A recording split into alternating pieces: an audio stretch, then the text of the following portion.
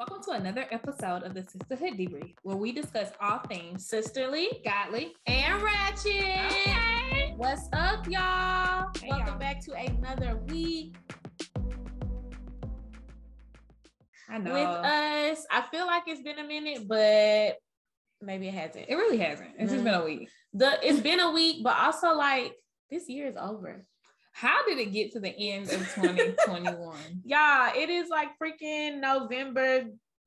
It's November, December. I'm saying no, my mind is in December because there's a lot of happening things happening there too. But it's November. Yeah, like we're in the last 60 days of the year. What are we doing?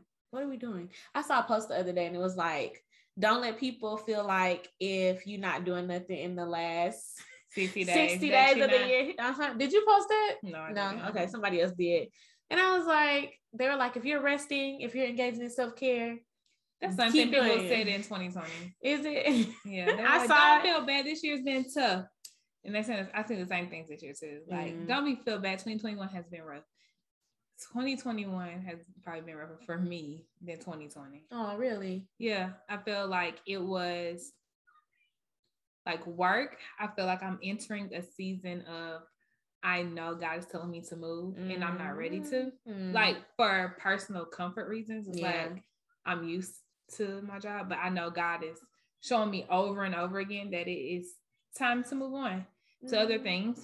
And so that's always uncomfortable when God's literally pushing you at this point. Yeah. And knowing you have to move before he forces it. Because I ain't trying to get fired. Listen, I have been on a job where in my mind it was like create an exit plan. I'm not going to say God was telling me to, but then ultimately it was like I was forced out. Yeah. And it still worked out, but God probably was. It was just like you were comfortable, even though the place is toxic, or even though it's not good for your mental, emotional health, or you just God wants to put you in a position where you can be grown and developed, or even see some increase. Yeah. But because you're comfortable, it's just like it's too much work to try to find another job. Y'all, it's just applying for jobs is just. It probably took me a whole month to just redo my resume because I have not had to do a real resume in over 8 years. And like our internal resume, like it kind of automatically updates when you get a new job. So it like plugs it in for you in our internal system. So to write like an external resume and go back, like, what did I do in this position? Yeah. How can I write this so somebody can take a chance on me? Because I'm trying to switch. I want to stay in insurance, but I want to switch what type of insurance I do. I want to move into more specialized insurance. Okay. So, like, somebody hired me because I'm trying to do aviation insurance or marine. You fancy. That's my thinking. Oh my God, aviation, Marines. Ooh. Yeah, Marines, like not service, but like boats and things like that. The watercraft or cyber insurance. Yeah. So your boats or cyber insurance, which is helping people with your companies will buy it and they experience data breaches. It provides them a level of protection if they have to pay people. You're trying to get paid. Okay, so me, I just want to leave one industry and go into the one that I'm most passionate about. My money is probably gonna decline actually, but no, that's really cool. I mean, people, we don't talk a lot about those like different industries, like even how we talked about like Amber, your sister, being in like the hospitality industry. We don't teach kids about like options in insurance and things of that nature, even cybersecurity, because you mentioned that. But those are like really lucrative areas to work in. Yeah. I talk about all the time, like in the state of Georgia, it's only one school that even offers like a risk management or insurance degree, which is UGA. And one, people don't think about insurance, even though everybody has to have it. Right. Like no options. Yeah, like every person, every business, like literally it's a federal requirement, state requirement everywhere. So insurance is going to be around forever. It's not going anywhere. I mean, if you live in Atlanta, then car accidents happen every day. And because people in Atlanta stay getting in car accidents, my insurance goes up whether I'm in accidents or not. Every year. I'm like, why did my premium go up? Well, because you live in such a high traffic area. Really? And we're in that subset of group. We're in that age group. Yeah, age group. gender group that is involved in lots of accidents, we're at higher risk. I guess I love being a middle-aged African-American woman. Well, I hope 2021 ends on a good note for you and everybody else. Yeah. And 2022 brings all the stuff that you're supposed to, what God be calling you to do. I know, thing, right? honey. I gotta move though. Yeah. I feel you. Well, keep us on the prayer list. Me for just getting out of my regular job, and then Alex needs to just listen to the Lord. But okay, so would you rather question? You ready? Yeah, I'm ready. I think this is kind of a funny, weird, but like a real one. Like, would you rather know all foreign languages, or have the ability to talk to animals? In my mind, I'm saying all the 4 languages because business would be booming. Because I would be a translator. Obviously, I would just be like, oh yeah, I can do business anywhere. I can translate for anybody everywhere. Like the most remote language, I can translate for you. Yeah. But it would be cool to be able to talk to animals too. Like you see a dog coming, stop! Don't hurt me. Yeah, because it might go. I just think of Dr. Dolittle. Like them animals were so confused. They were confused, but I feel like I would be freaked out. Like if they responded, like talking to them is one thing, and them like physically reacting to your voice. Yeah, because I talk to Charlie, my dog, all the time, and he listens and he does it with. But if he like started talking back to me, I would be so freaked out. I don't even know how to even take that. Yeah, I can imagine. So it would be much like Dr. Dolittle. I'm thinking about the money, honey. I would love to speak all foreign languages. Now, the question is, do I have to work to learn them, or am I innately blessed? You'll wake up one day with the opportunity. I would hope that you wake up one day and you just know them. I took 6 years of Spanish and still can barely hold a conversation. Definitely not on conversation level. I can understand some things. I'm like, oh, okay. ¿Cómo estás? ¿Estoy bien? ¿Y tú? Oh, I see. I don't even know. Like, can you slow down just a little bit? Yes. Talking a little too fast. I caught some of those words, but none of that makes sense anymore. Because you slow down or write it. If you're not going to slow down and say the words and enunciate, and properly conjugate, use no slang, then write it down so I can take the time and read it. Because that's one thing I was always good at. I can read it and then I can translate it on paper. I can also like speak it if it's on paper. Yeah. Don't ask me if I know what I'm saying though, if I'm saying it out loud. But if I take a minute to look at it on paper, I'm good. It's real weird.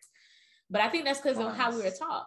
Yeah, I think it is how you were taught. Because when we were in Spanish class in high school, everything, we never had to like conversate. Oh, I hate that word that y'all done made a part of the English vernacular. Yeah, I didn't make that word up. We had to converse. Yeah. We never had to do that. Like we never like talked to each other. Nope. All of our tests were written. And we never had to do oral presentations either. Yeah. The most oral we ever did was, I just remember watching Shrek a lot. And Selena. Oh, and Selena. But senior year Spanish. Shrek. In Spanish? Yes, we watched Shrek. Did that? Yeah. But let me tell you, senior in Spanish, I was hardly in Spanish. I used to get a pass. I told Chris that the other day. I was like, I wasn't even there. I was like, I get a pass to go to the counseling office. She was like, I'll be straight to the counseling office. I was like, I have a picture. It's like us and like 5 or 6 of our other classmates literally sitting outside the counseling office our senior year chilling. Never. Ain't in nobody class. That's so sad. Is it though? Because we all graduated top 10. We did. Did we need to be in class? No. Probably could help learn Spanish. We probably could have helped with learning. It probably would have helped with learning Spanish. Yeah. But we still passed. So yeah. And then I picked a degree that didn't require a foreign language to graduate. Did you? I did. I thought all degrees required at least one foreign language. We had to take, if you are a science major, if you got a BS, a bachelor's of science, which is what they deemed as criminal justice, don't know why it's a bachelor of science versus a bachelor of arts, you didn't have to take Spanish, you had to take statistics. Oh no, that makes sense, because so I started off with a BA, so I got a BA in journalism and a BS in psychology, and when I added psychology, they made me take stats, and I almost failed that class. I still don't know how to do statistics. Yeah. Don't ask me to do no research. I take stats. I didn't have to take a foreign language. That makes sense. So I guess because I did BA first. Yep, I had to do both. Yeah. Well, that was funny. But yeah, I'm learning all the languages because Mandarin, please. Who 6, 7, 8 figures just because I know how to speak to the Asian people? I think that is like after Spanish at work, I probably use a translator most for Mandarin. Really? Mm-hmm. Wow, that's interesting. Yep, after Spanish. Okay. Well, so I think like if a man spoke Spanish, that would be attractive. Well, Chris speaks Spanish. He does. Chris, I think, did he speak Spanish in y'all vows? Either he did or I did, and that was something that we had going on at the time. But when we went to Spain, he had a whole conversation with this guy at the restaurant. And I was like, "Ooh, this is kind of like, yeah, that's attractive." But no, he is conversationally fluent in Spanish. That's really good. He sometimes he has some, breakdowns and stuff, but he studied abroad in Spain and in Portugal. So he knows some Portuguese as well. Oh, wow. Yeah, that's cool. It's like, okay, you better be smart because me over here struggling. One of us can know this. One of us got to know something. Don't take advantage of us. That'd be my biggest thing about traveling abroad, really. It's like, I don't want to get taken advantage of. So it would be nice to know what they're saying. Yep. Okay. That was cool. So we ain't talking to animals because we don't want them to talk back. Yeah, we don't. And we want to make money because we got all the languages down pat. Yep. No, all languages. What we talking about today? So today, so I love YouTube. I watch YouTube a lot. She does. I don't. I watch YouTube. Love y'all though. Love y'all YouTubers. I love YouTube. I watch more YouTube than I watch TV. I love getting other people's opinions. I love hearing how other people think, because I want to know. It's easy to get stuck in how you think, because most of the time your friends are surrounded by people who think very similar to you because y'all live in the same probably geographical area. So it's just similar background. Just very similar, right? So I watch a lot of YouTube to get other people's opinions, to learn new skills, all that kind of stuff. And something that's very popular on YouTube, like in the last year, has like we mentioned him before. It's like Kevin Samuels, right? He makes me itch. Or people, in particular men, who have really come after women and saying, well, what's highly desirable or what's attractive to men so you can get a high quality man.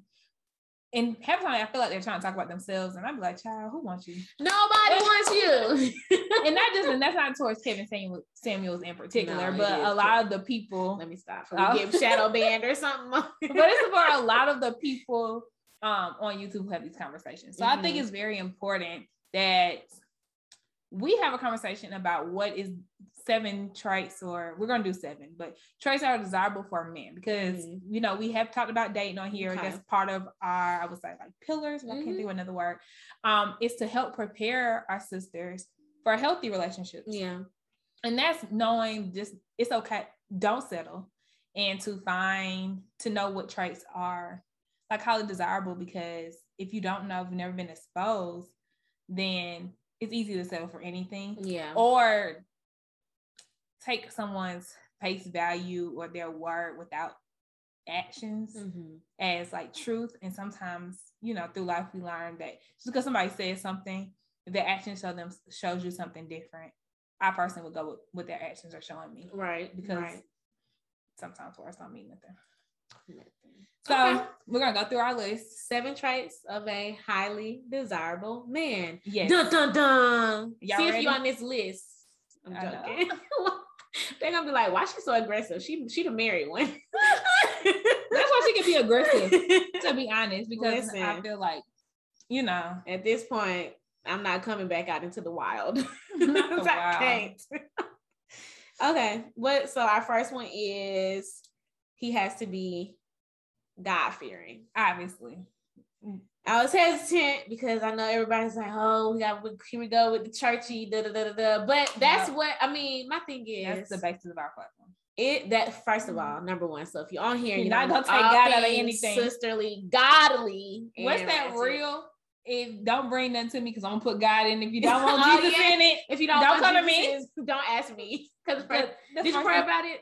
Did you open your Bible? It's about Jesus over here, okay? And it got to be because when it wasn't, it was real ghetto and ratchet over here. So, but I personally feel like that's the foundation for everything. If I have to look back on every relationship I've been in, which is few, I've talked to a lot of guys, but prior to getting married, I have 3 very distinct relationships that I spent a lot of time in my adolescence and young adulthood. And the starkest difference by far is the fact that the person that I ended up with, married to, had a Christian, faith-based, biblical foundation. Right.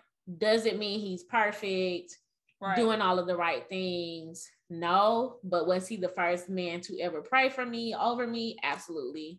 First person to open his Bible when I had like some spiritual stuff happening in my life? Yes. And like that's stuff that you don't really see that much or get the opportunity to see that much when you're dating different people. So that's why that would be number 1 for me. Yeah, I agree. God-fearing is important, but it's not the end all be all. Just be like, oh, just because he's a God-fearing man, he got to be it. No, it's other things too. So I'm throwing it out there. Because I've been like Brittany, I haven't been in a lot of relationships, but every relationship I've been in has been like long term, to be honest. And 2 of them, I would say, were probably more religious, biblical based than the other.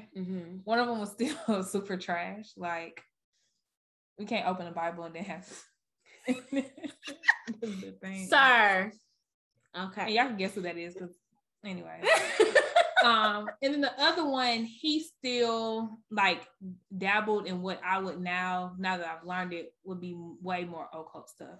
Okay. Like witchery type stuff. And now I look back, I was like, that was not of the Lord.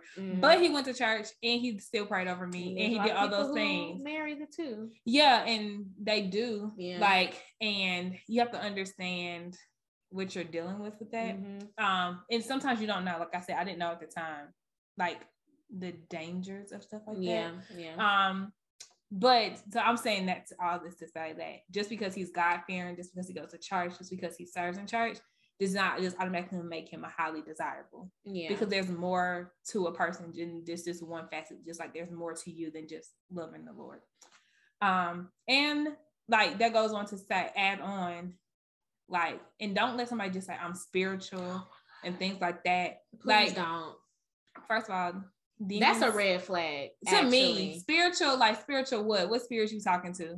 Because demons are spirits too, so I need to know what spirits you're dealing with, because it makes a difference. Because honestly, we get real biblical, spirits are just looking for some level of vacancy to attach themselves to. So you could start dealing with stuff that you had no idea you was about to walk into, and then you wonder why you're depressed, or dealing with some form of addiction or depressive thoughts or anxiety. And it's like, who have you connected yourself with and allowed some of those spirits to come into your space? And now you're gonna have to do the work to get yourself delivered. So we gotta make sure that he's God-fearing, that he has a true relationship with the Lord, because also just because he goes to church don't mean anything either. There's trash people who go to church. So make sure he actually has a real relationship with God. He's praying that you pray too, so that you can really hear the Lord and have a clear, sound mind when you're making decisions. Definitely God-fearing. After that, because that's the foundation, right? So like this is bare minimum. This is not what puts him over the top. No. God-fearing is you coming up to me saying, hey, how you doing? You look beautiful today. Can I have your number? Sorry for the people who don't believe in stuff like that. But not that I'm going to ask you literally like, hi, I'm Brittany. Are you God-fearing? No. But that is one of the first things that I'm going to look for. You know, after we maybe start talking, get to know each other. I'm about to say conversate again. Y'all are evil. Oh my gosh, I hate that word so much. But after we begin to converse and talk and stuff like that, I need God to come up in one of our first few conversations. And I need it to come up in a way that will lead into like conversations about, oh, so you're a man of God. Like, what does that mean for you? You know, how does God orchestrate your life? What is his role in your life right now? Yeah. Because I mean, I just feel like if that's not an integral part of your life, then how can you lead me as a potential, in a potential long-term relationship or in a marriage, and guide me and then our children? Again, everybody doesn't think that far ahead, because that's like the narrative now. Like, we don't meet people or talk to people and immediately think of marriage. Sorry. I mean, if that's your intention, you might not marry that person, but knowing that your desire is to date. And I know that's not like a thing nowadays where people are dating for like marriage, or you don't go into it immediately thinking about marriage. Yeah. But if that's your goal, then that's what you should be thinking about. Yeah. So honestly, it's not gonna be like, I'm gonna marry this person, but I do desire to be married, so I'm dating with intention. Yeah, and it keeps you from going off path. Yeah. Like, if I know that it is important for the person that I end up with to have a genuine, authentic relationship with God, then I'm not going to get sidetracked by how he looks, even how he treats me. I don't care if he treats you like the queen of, whoever. Right. If there's no God in that, it doesn't matter. Right. If that's not what you want. If that's not what you want. Because really just wasting your time and setting yourself up for heartache. Right. Been there, done that. Absolutely. Whole relationship where somebody decided to be a whole different religion. I'm about to lose my religion trying to be with them. Yeah, no, we're not doing that. Anyway, number two. Yes, number two, which is super important. I think it's like multifaceted. The second one, it's important that he has a growth mindset. That because no one's stagnant. Nobody wants to be stagnant in life. And it's nothing worse than you being goal-driven, you wanting to grow and feeling like you're dragging your partner with you. Yeah. Like, nobody wants to deal with that their whole life. Like, you feel like you're dragging somebody behind you just to do the bare minimum things. And not dealing with it. Yeah, like, that's not attractive. Number one. I feel like most women are ambitious too, though. So it's women are very ambitious, and it's not like there's no end goal. There's nothing that's good enough. But when we're thinking about, achieving goals and establishing like a legacy for, ourselves, our families, whatever, we do want somebody to match that energy. So to get with a loser, as my mother would say, because everybody before Chris was a loser. Sorry if y'all happen to watch the podcast. I don't think y'all do. But but it's like when you find yourself with someone who's not on the same wavelength. Yeah. Like, I'm out here, I'm grinding, I'm working towards something, I'm getting my education, because that's a huge disparity too when you're thinking about, women who have higher levels of education. Yeah. Not to say that a man who is maybe more into a trade cannot still be on that same level, but there has to be something that matches up between the two. So if I'm getting up out of bed at 7:00 and working on this craft, that craft, going to a job, trying to climb the corporate ladder, what exactly are you doing if you're still in bed at noontime? Yeah. Our simple things like, you want this thing to happen, but you're not doing anything to make it happen. Yeah. Like, you just keep setting your goals over and over again. You definitely, I think it's important to be goal driven, to be like, okay, these are my goals and this is my plan. Right. But then what action steps are you taking to reach those? Like, it's cool just to have it written down or in your mind or whatever. But if you're not actually doing something about it, you're wasting my time and yours. Absolutely. And when I think of growth mindset, I think back to like my time in education. So we teach kids that growth mindset literally is coming up against something that is challenging and making a choice to overcome it, to show some level of conviction, problem solving skills. Like, okay, so I really wanted to get into medical school. I'm gonna have to use Chris for this, my husband, because this is like the closest example that I have of a man doing something more, because I had to learn that it was okay for him to grind as hard as he did. But this man applied for medical school, took the MCAT like 5 times and failed. So that's a growth mindset, because he could have easily been like, this ain't for me. It's not for me. And at one point in time, I was like, so if it's not gonna work out, what are you gonna do? Are you gonna go like teach? Because that was really all he could do with the degree that he had. He needed medical school in order to achieve the goal that he wanted to achieve. Right. And he was like, no, like, I am going to reapply. I'm going to take the test again. I'm going to study again. Right. And for me, that showed me how not to be stagnant. Because again, as the man, he's leading and setting the foundation for what it looks like for us to move forward as a family. But absolutely, like, fall down 7 times, get up 8. Which really doesn't make sense, because you fall down 7 times, you got to get up 7 times. But oh yeah, no, because I guess it's because you be standing 8, because you would be like standing first and then fall. I don't know. But yeah, either way, keep getting up. Like, there, you know, if you have a goal, go after that goal. Don't just sit there and talk. Like, what do they call the guys who are like dreamers? There's a name that the older generation would call people who just were like, they just dream.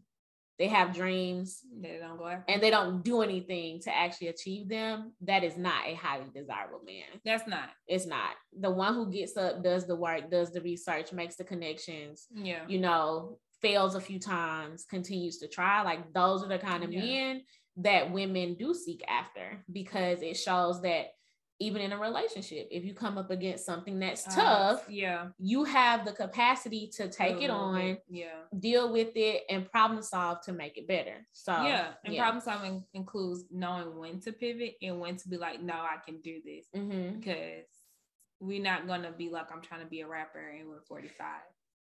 Well, first of all, I wasn't that a rapper. A growth mindset for realistic but it's knowing when to pivot to, knowing, being like, okay, like, even for me now, like, being in my job, and it's like, okay, I know what my end goal is if I stay in corporate America, if I stay in insurance, I'm going to be in upper level management. That will be my end goal there, right? It's not happening at the company I'm at for several different reasons. Okay, it's time for me to pivot. Where do I want to pivot to? How can I effectively pivot, instead of just being like, well, this the cards I was still, I'm just gonna sit out here. Like, no, okay, how do we move forward? How do we bounce back from this? How do we change direction if need be, to keep moving forward towards whatever that goal is or whatever we desire, or know when to change that end goal to something else. If life happens, we all grow, we might find new things we desire to do, or new passions, and like, I really want to do this now, and not a fleeting thing though, not like, you know, he got a new thing every month, right? But like, truly a passion that he's shown like real interest in, and you're gifted for it. You're gifted like, that he can easily pivot into.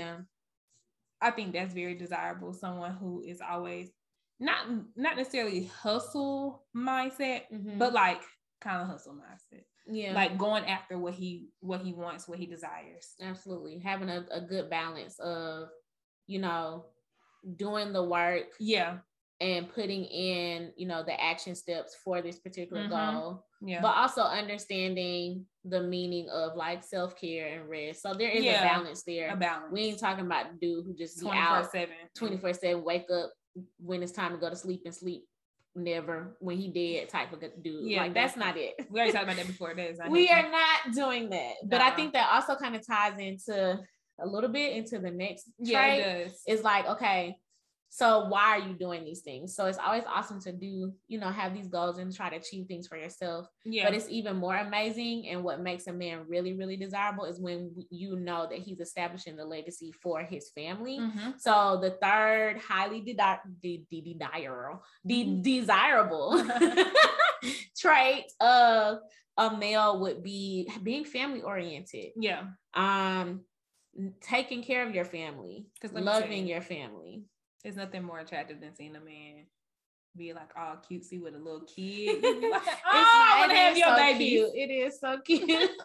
And I think that's because women are automatically like considered the nurturers. Like, it's our responsibility. We carry the kids. We you know, we feed the children using our bodies if we choose to do so. Like, we're the ones who are typically always maybe with it's like them. We carry the burden. And then men are stereotypically known to kind of be more, oh, I'm just gonna make sure I go to work so they got food to eat.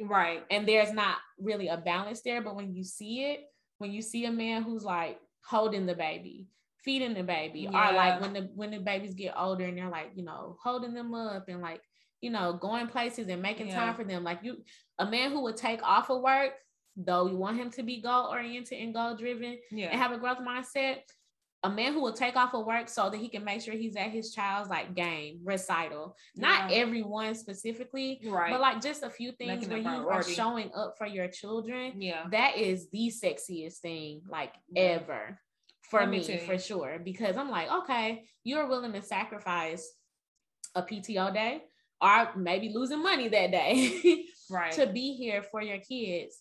But I think even beyond kids, like, how do you treat your mama? Definitely how you treat the people how do you closest treat your to parents? you. How do you treat the people closest to you? Because I think it just says a lot about it. You can't say I love this person and you treat them like trash, because you're not about to treat me like trash. So not gonna happen. Yeah.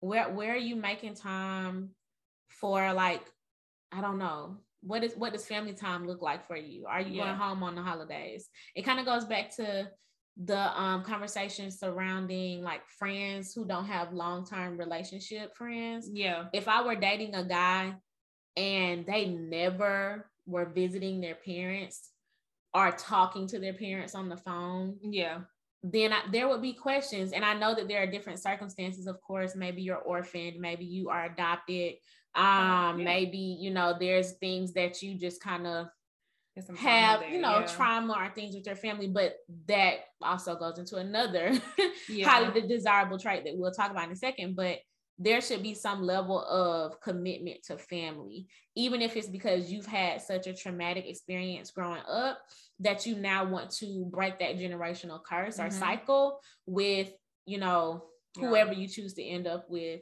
in a relationship. And not even just, maybe for whatever reason, your best friend's family has become your family. Yeah. Like, what is your relationship with your elders, to be honest? Like, the people you look up to, the people who are guiding you.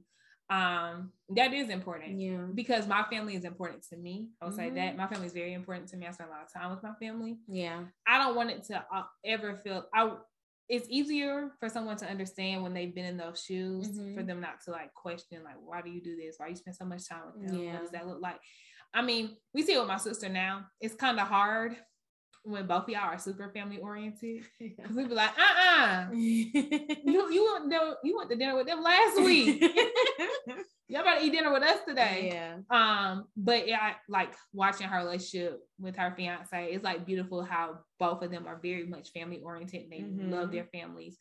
And I know it's hard for them to split their time between the both of us. Yeah. His family and our family. So they do a lot of joint things. Yeah. That can be challenging, but then you find a way to make it work, because again, the family is important. Yeah. And the joint part of it is probably the most beautiful thing ever, because now you found a way to bring the two things that you love the most into this new established entity. Right. And yeah, because I definitely was checking out both mamas at the bridal shower, and I was like, this is so cool, like mother-in-laws who are getting along and not being catty and not coming for each other. I love that. So family oriented is definitely a must, whatever that looks like for you, because again, it's like you could have... For me, I didn't grow up with my family being super cohesive. There's a lot of traumatic things that happened in my family from the time I was little until literally me and Chris coming together in a marriage. So his family was super tight knit, a lot larger than mine, whereas mine was a little bit smaller, and we didn't always spend a lot of time together. So some of the dynamics took some time to get used to. So even if there's like some separation or some trauma there, the willingness and openness to develop a more family oriented mindset is still highly desirable. Yeah. Being shut off and saying, why you spend so much time with your family, or why you always at your sister's house, or, you know, I don't want no kids because the way I grew up, I ain't like the way my parents treated me, and I don't want to do that to my children. Yeah.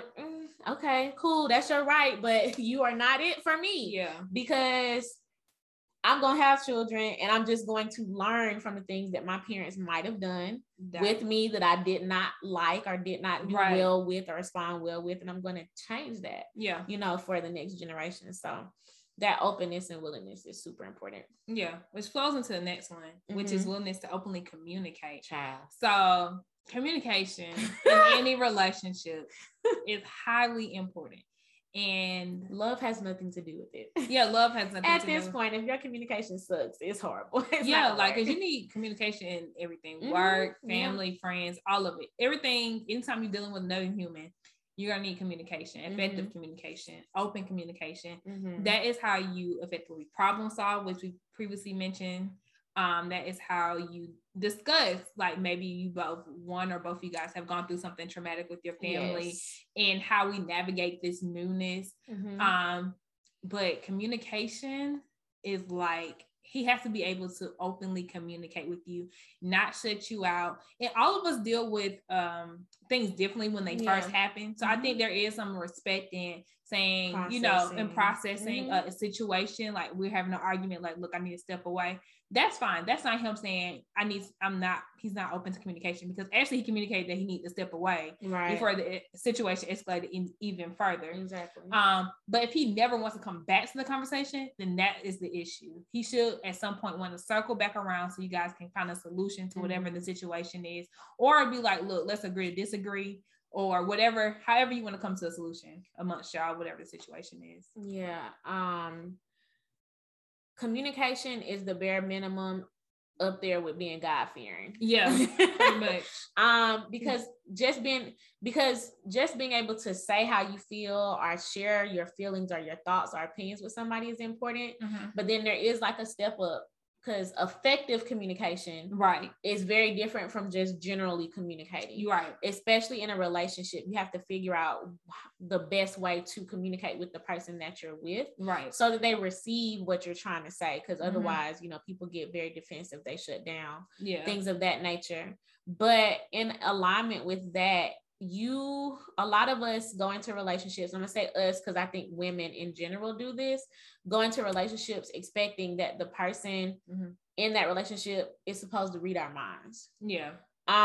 But what I've learned since being married is also guys tend to have that same mindset. They think we're supposed to know what they need and what they want without them telling us.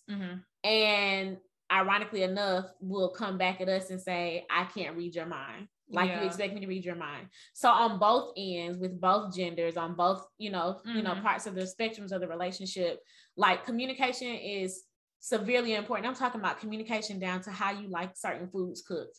Like, who is going to do certain things around the house if y'all are that far into the relationship and y'all are spending that much time together. How do you like to be loved on? Some people don't like to be touched. Some people prefer to be touched. Some people don't like PDA. Some people prefer it. Let's talk about our childhood traumas. If you are dating somebody and you've been together for a while and you don't understand why they behave a certain way in certain instances, there is likely some trauma there. Have we had a conversation about that? And is he willing to actually open up and discuss it with you? If not, is he open to going to see a therapist? Because if you're not going to share it with me, it has to be shared with somebody who can give you some tangible solutions on how to fix it, so that we don't miss out on the beauty that this relationship could be. Because you're always shutting down, or you're always walking off, or you're always avoiding conflict because you don't know how to handle it due to whatever you've experienced in your past. We can go on about communication because it's such a big topic. It is. A lot of men don't like to talk. And knowing when is the best time to talk. And that comes with a relationship as you grow and get to know the person beyond what they tell you. But in the beginning stages, I feel like that's when you're the most excited. So if he's not willing to communicate in those first few months, to me, that would be a red flag, because that's normally when people are the most open. That's when you spend the most time talking, because you're just the most excited about this new relationship. So if he's just like shuts down about everything, only wants to ask you questions, never wants to answer questions, is not willing to go deep. Like, sometimes it's like he'll communicate, but only on surface level stuff. But he's never willing to have a deep conversation, and y'all 2-3 months in. For me, that would be like something like, okay, what's here? Why do you not feel like you can open up? Because maybe it's just something there that he doesn't feel comfortable with. Or he just doesn't know how to.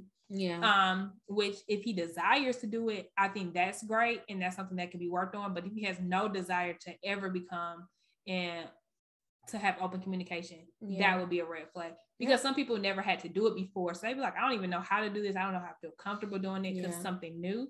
But as long as but I want to do it. So I feel like there's always that willingness to learn, the willingness to grow, go back to the growth mindset. That's always like desirable. Like, okay, we could work through this. Mm-hmm. But if he's just like a brick wall, nah. Yep. Because a lot of times, I mean, I've heard men say, we didn't talk about my feelings in my household. Yeah. And when I'm counseling, some of my therapy clients are doing, a lot of times it's the premarital counseling that I'm doing with couples. Mm-hmm. And we're talking about communication. Mm-hmm. That's one of the main reasons that comes up. Growing up, their parents did not ask them about their feelings, did not ask them how they felt about anything. If they were crying, it was a stop all that crying before I give you something to cry about. Yeah. And that was probably on both ends, you know. Well, but my mama said it. Yeah, I mean, I've gotten that too. But I feel like as women, we are more open because we feel like if we don't get it out, we're gonna probably tear some stuff up. But for men, they learn to really cope with the fact that, hey, I, as a man, what defines a man is keeping all those feelings and those emotions to myself, because letting it out, crying, complaining, anything like that, sharing personal stuff is not manly. Yeah, it's not. That's, I think. So, and I'm glad that we are finally reaching a place in society where we have moved away from that. Because we see that it's not healthy. There's so many things that older generations dealt with privately, men, because they didn't feel like it was okay for them to open up. Yeah. So I'm glad we're moving away from that. So, but that goes to like our next one, which is number 5, which is honesty. Why you always lying? Like, this is another one to say it's a foundational thing. Oh, I hate to say that, but I mean, come on. Just tell the truth. Tell the truth. Tell the truth. Tell the truth. Tell the truth. That's in every aspect. That's just not like, some deep, like cheating stuff. But honestly, how do you feel about me? Right. Honestly, that what is part, especially in the beginning. Like, honestly, tell me how you feel, because I don't want to be dragged along. And I'd rather a man tell me straight up in the beginning, whether what he's really looking for. Just don't tell me what you want me to hear. Like, what are you really looking for? Like, look, I do want to be married at some point in the future, but I don't see that happen for another 5 to 10 years. Therefore, I can make a decision that I may or may not want to continue this because I have a desire to get married before then. Right. Or I don't see myself really getting married, or having children, or you're cool, but I don't know if I necessarily see something romantic with you. Yeah. Like, you need a man who's just not going to tell you what you want to hear. You need a man who's going to really be honest and truthful with you, because that's what you deserve. If you say, do I look fat in this dress? He should tell you whether or not the dress looks nice on you. And that is that's a personal thing, because I used to ask Chris that question all the time and he would tell me the truth and I wasn't ready. Yeah, like I was like, but now don't be asking questions. You done got a little thick, babe, but you still look good. No, you just told me that this dress don't look good on me, and I'm offended now.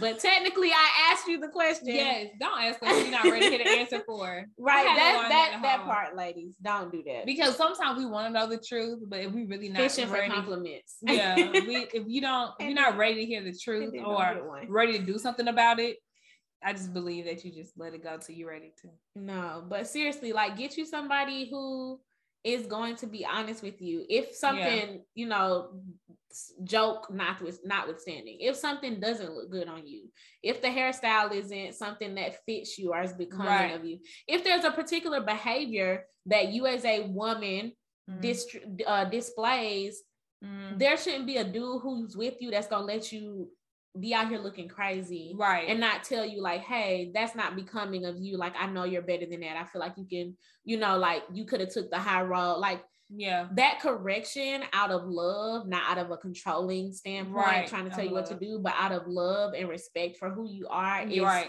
extremely attractive. And a lot of men shy away from that. And I'm gonna be honest, I feel like this kind of will shift the conversation a little bit, because as women, a lot of times we will shut men down for sharing on that level of honesty with us. If they're telling us like what they like, what they would like to see us in, or what our hair could look like, we can become offended because we think they're trying to like tell us what to do, how to dress, what to look like. Right. Or even when it comes to like our behavior in public, because I know there have been times in public where I have popped off, said something that, you know, maybe I normally wouldn't say because somebody really, you know, upset me, and then come back home and my husband's like, you could have handled that better. And now I'm popping off at him like, no, because this person did da da da da. But the reality is he knows me. He knows who I should be. Right. He knows who the representative that most of us will put on for a man until we get mad.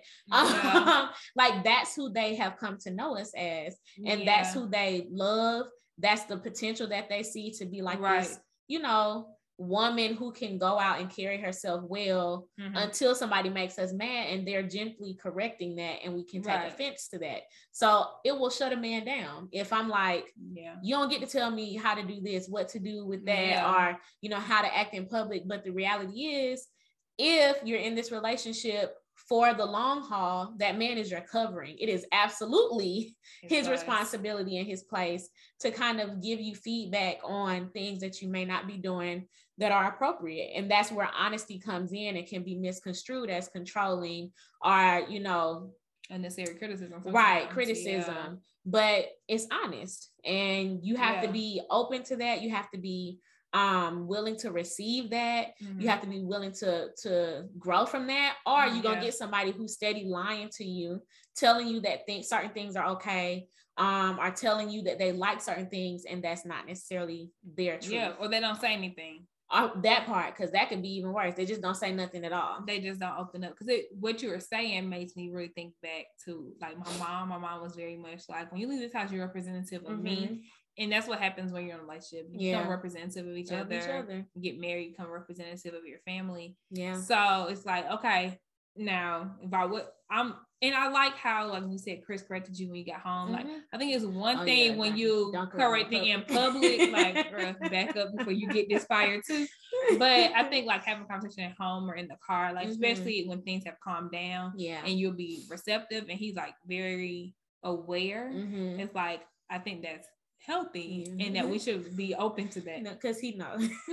Don't correct me in public because you about to get this too. Like, don't do that. But no, and I think that's how, even on like our jobs, like, who wants their boss to come and berate them in front of the entire staff? Take me into your office.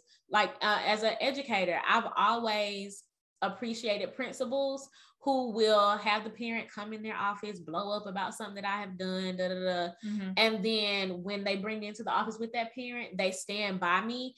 Even if they don't agree with what I did, they support me. And then as soon as that parent leaves, okay, now Ms. Jackson, you know, this is what could have happened. This is what should have happened. Let it be clear that I support you, and I'm going to make sure the parent knows that. But like, it's the same thing, correction, because they want to see you, number one, represent us well. Number two, I know you can do and be better. Number three, like, I love you, you know, and if I didn't love you, I would just let you be out here looking crazy. And I probably wouldn't be with you. That part. So with that, like, accept honesty for what it is. I think it's also important to, you know, that as women, we can communicate how we receive honesty, because, you know, y'all Virgos, y'all be real brutal, okay, and us emotionally aware Sagittarius sometimes can't take it. I would say this.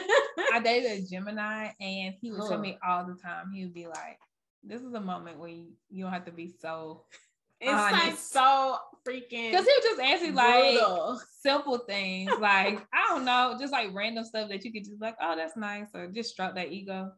And I'll be so honest, because it's who I am. I'm a very honest person. And your brother. I was like, I'm telling you how it is. Like, so it is important for, like, I don't have to do it with you, but I definitely have to do it with Chris. Like, I have to tell him, like, okay, you can be honest with me, but like, say it in a way where I'm able to receive it and my feelings don't get hurt, because I'm a very emotionally driven person and my feelings will definitely get hurt.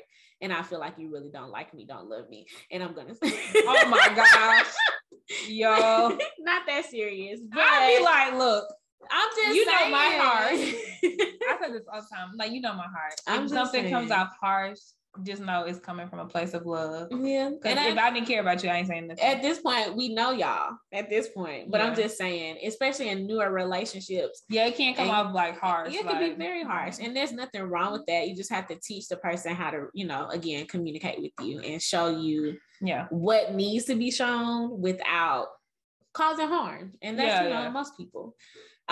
Which brings us to number 6. Yes. Emotional awareness. Yes. A man who is emotionally aware. Woo. Yes. Now, ladies, going to be honest, this might be one that you have to be willing to teach. Yeah. Right? I feel like it goes back to what we said earlier, men not being taught how to open up and share their emotions. Yes. So it's hard for them to really be emotional aware, especially of their own emotions. I think it's easier for them to recognize yours. Yeah. But when to recognize their own, because they have suppressed it for so long. Yeah. Teaching a man that being emotionally aware does not make them also emotional has probably been I would probably say one of the top 3 challenges in my own marriage. But it is once they get to that point, if they're not already there, once they get to that point,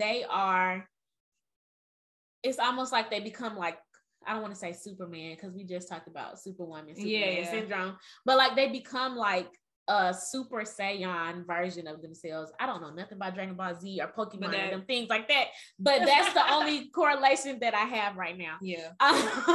But then it's just it places them on like another level when you you can look at me and tell that something is wrong, whether you address it or not. You know something's wrong, and that allows you to move accordingly. Yeah. Not even with your partner, but we go back to being family oriented with your children, because I think one of the biggest damages that we can do to children is ignore the emotions that they have and chalk it up to, childlike behavior versus treating it like real, true, authentic emotions that are caused by different things in their environment or within themselves. Right. And a man who is able to tap into that and ask their children, like, how do you feel today? Why are you upset? Why are you crying? Versus that tough love kind of a parenting. I think that is like, I don't know. Or knowing when to balance tough love with knowing that this is a conversation that needs to be had about why your child is acting that way. Because you just like, the moments. And that goes back to being emotionally aware and knowing your child's typical behavior and when something's a little off. You're like, okay, this isn't normal. Let's have a conversation about this. Versus the normal childlike stuff that you just be like, okay, now. Absolutely. But him being emotionally aware is it's going to help take your relationship to another level, because you guys will be able to do all the other things easier. You're going to be able to communicate easier when they're able to really be aware of how they truly feel and not just boil it down to I'm mad, angry, sad. Like, what is all that stemming from? It reminds me of that chart. I don't know what it's called in psychology, where it has like the iceberg. Oh, maybe. Is it iceberg? It's a circle. I don't know what it's called. It's a circle, and it gives you like on the outer ring, it says like angry, sad, happy. And then like when you come in, it has smaller pieces. Like I really feel like more specific of like how you feel. Isolated. Yeah. Alone. Things like that. Lonely. I think lonely might be on the outside, but like what do you mean you feel lonely? Him like really tapping into those bigger words. Yeah. Those bigger emotions. I don't know if that's the right word, but tap into that and really being able to express how he feels. Yeah. And knowing when you may need some extra emotional support or whatever you need when you're feeling, going through things, because we all go through stuff in life. Yeah. And we all experience all emotions. Being able to explain how you can support him through those things. Because I think that's another thing, because a lot of times, again, going back to some of the other behaviors that we've previously talked about already, men can shut down and will walk away. And a lot of times that doesn't work for women because we automatically think abandonment or you're leaving or whatever. But if that's the space that they need, being able to understand him, being able to communicate that, number one. Communicate it. But then being able to understand that and give it to him will truly like shift the dynamics of conflict in your relationship. So just really understanding like, okay, how can I tell my partner, my girlfriend, my wife, whatever, how she can support me when I'm feeling like a failure, when I'm feeling lost, when I'm feeling out of control, when I'm feeling, you know, like I need space from her. What does that look like? Because if you don't communicate that to the woman, it's automatically going to be, oh, you don't never want to talk. You don't, every time we have something going on, you shut down. Which is still something that I feel like women can work on as well. And allowing and creating safe spaces for men to feel like, well, you know, they have big feelings and emotions too. Give them the space to share it. But at the same time, men can be helpful in that situation by openly communicating like, hey, today I am truly feeling exhausted, overwhelmed, overworked, and I just need to rest. I don't want to do nothing with the kids. I don't want to, we all have those days. like, yes. And being able to communicate that and talk through it and create plans for it will literally shift the dynamics of the relationship. It really will. Yep. All right. Number 7. We at the end, y'all. Socially adept. Listen. Can you be in many social situations and not make me look like a fool? I'm sorry, but I'm not sorry. Make me look a fool. Listen, like, okay, because this came from, for me, when I was thinking about it, this came from having dated guys who were very much so, this is me, it's who I'm gonna be around your mama, your daddy, your sister, cousin, uncle. It's how I'm gonna be at your workplace. It's how I'm gonna be. No, please don't. No, you I'm not cannot. The same person in all those places. I'm not. I dated this one guy, and it's dumb now that I think about it. This was a really dumb conversation, but I was like, when you meet my uncles, they are going to like try you, whatever. He was like, oh, well, I'm gonna show them that I'm not the one to try. I'm like, no. That's not how that works. Right. Like, you have to kind of let the elder men in the family do their thing. You just play along with it. They're not going to disrespect you or, do anything like that. They're just making sure that you know that protecting me is all of y'all's responsibilities. That's it. But like just little stuff like that where it was like, oh, I can't take you around my family because you're going to disrespect them. And then that's going to come back on me. Yeah, they're going to like, why does he disrespect you? Why you let him disrespect the... Exactly. Or like I can't take you to this event at my job because you don't know how to act in a more professional environment because you low-key don't do nothing with professional environments. I was about to say because you low-key be on the streets doing nothing, but because that was the situation back then. Because unfortunately that was who I was dating. But like, I can't take you anywhere. I can't. And people notice it. And it's a little bit embarrassing. It really is. It is embarrassing. When somebody says something about your partner, you're just like, it's a struggle. I remember distinctively going to this teacher end of the year, like social event. And the person that I went with, number one, they came dressed like they was not at a high class social event. That was number one. Number two, the interactions and engagements, like with people at the event, it was just like, bruh, like we are not at, your homies cookout. Like, I mean, I don't know, but just being able to, and this also goes other ways. Okay. Yeah. Because my beloved husband is not a social person at all. So while he can go in different spaces and he just sits there and he's kind of like low key and chill, we did have to have conversations about what does it look like for you to go in this space or in this space. Like, is it, can you be a little bit more open about talking to like my boss? Like, cause we're in a professional environment, people want to get to know you. Yeah, they want to be known. Versus, or even talking to my friends. Like if I'm inviting you to my friend's house and you just kind of sitting in the corner, just eating and doing nothing else, like that's gonna be kind of awkward. So I mean, it can work in a myriad of ways. It's not just like the unprofessional boy off the streets coming into a more professional environment, but just being able to like be like a chameleon, because I feel like women are pretty good at that. No, like, not all of them. Not all women. I know some women who really be like, I'm not taking you nowhere. No way. Absolutely. I don't know. I don't know if I got those kind of friends. We all kind of like, we can go to the club, we can go, you know, to the professional event, we can go to the black tie event, we can go, you know, to different places, and we'd be good. I don't know. Yeah, no, some people I just no ma'am, you're not going with me there. But yeah, I can see that, because I personally have not been in a situation like that, but I've been around people who are in situations that are like, it's awkward. Whoo, if you could hide him right now, you would. Go in my purse. I ain't bringing you back here ever again. Just wait for me in the car. I can't. I'm not doing this. But yeah, it's important, I think, that you understand your lifestyle and find someone who will mesh with that. Yeah, I think that goes with it, because you cannot be like, I want a guy who ain't never been nowhere nice and expect him to be at high class events every weekend with you. Like, you're gonna have a learning. It's gonna be a learning curve there if he even desires to be in that type of environment. You know. So I think it's important to truly understand your lifestyle, the things that you like to do, and finding someone who can really fit into that. Maybe because they already do those kind of things. Yeah, because that's true too. It will really help. Yeah, I mean, a quiet person versus somebody who just has no clue. It's two totally different things.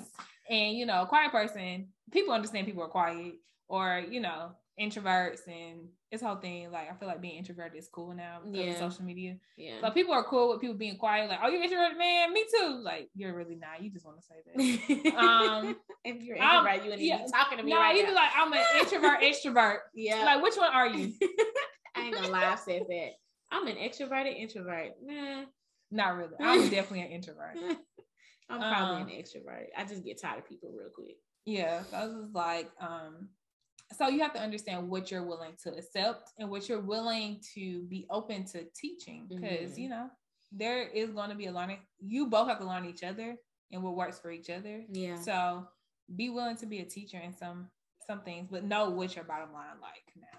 Absolutely. I think that goes for all of these, with the exception of being, well, I'm not going to say you can't teach somebody to be God-fearing, because I have seen marriages that I think there's a thin line though of, like, this is the whole thing. Dating to evangelize, like, don't do that now. Don't be like, oh, I can make him a Christian, and he only doing certain things because he like you or he trying to get something from you, and then he really not, because it goes different. Back to the donkey and the ox. Like, are you really about to be dragging somebody? Like, like, you don't want to have that effect. But I do think that people can convert, or their relationship with God can grow, and they can go from maybe just spiritual, or like, I believe in God, but I really don't have a relationship, to truly having a relationship. But it truly has to be on their own terms. So always live a life that is an example, because you can definitely lead by example. Yeah. But I wouldn't go into a situation saying he has everything but God-fearing, I'm gonna make him God-fearing. Yeah. That ain't gonna work. It's not. And you'll lose a lot of your life trying to do it. I've seen that happen with some people in the older generation who I grew up around, who married men who were not, neither of the people were saved, and then the woman got saved, and the man never caught up to that. It could be very much a struggle. So, but I do think, for the most part, with the exception of being God-fearing, all of these other things can, for the most part, be taught. Maybe not family oriented either. That's kind of, or growth mindset. I think you can teach. Scratch. You can teach children how to have a growth mindset. So if the man got the mind of a child, maybe got the mind of a child. I don't know. Maybe I'm not the pass on that one. You can help him. Okay, you can teach someone to be honest. Jesus, can you teach somebody to be honest? Listen, I don't want to make it seem like yes. I don't want to make it seem like none of these things can be changed when you meet somebody. I think that what can be changed is their willingness to openly communicate. Yes, communication can absolutely be taught. All these are based on the fact that if he has a desire to change it, because you can't make anybody do anything they don't want to do. So don't stress yourself about that. I'm trying to get a man more credit than they probably desire. Openly communicate, emotional awareness, and some level of social adeptness. You can kind of teach those. You can kind of feel your way. But again, it also goes back to you making a personal decision about what's acceptable for you. What is your baseline for each one of these? Yeah. And then going and what from are you there. willing to do? Right. And what does this look like for you? Are you socially adept? Right. Are you honest? Are you emotionally aware? Because I just do not believe in any situation that you should expect from someone else something that you're not even willing to grow into yourself. So, these are all things. This is it, ladies and gentlemen, if y'all are watching. Right. These are Share the things that we like. Right. Love the Lord. Love them. Love your family. Please. Have some goals that you're actually driving after. Please. Have a growth mindset about them. Yeah. Be honest. Stop lying to us. God dang. Or lying to yourself. Or to yourself. Or to your family. Or to your job. You ain't got to play us. Just be truthful. Let us make our decisions based on what we're hearing and seeing from you. Yeah. Communicate. Have some sense of your emotions, my emotions. Yeah. Because they exist. And then, know how to move in different circles. That's all we asking. That don't sound like a lot to me. It really not. It's just 7 things, guys. Just 7. They're important. I would say they're important. There's 7 important things. Yeah. But that's it. So jot your list, see where you are. Yep. And fix it if you ain't there, because that's why my friends is struggling out here in the streets right now trying to food job. Oh, I wouldn't say that. Not you, but some other people maybe. Oh, maybe. I don't know. Maybe where they're going. Anyways, y'all. Thank you for listening to this episode. This is the Hood Debrief, where we discuss all things sisterly, godly, and ratchet. All right, until next time. Peace. Bye.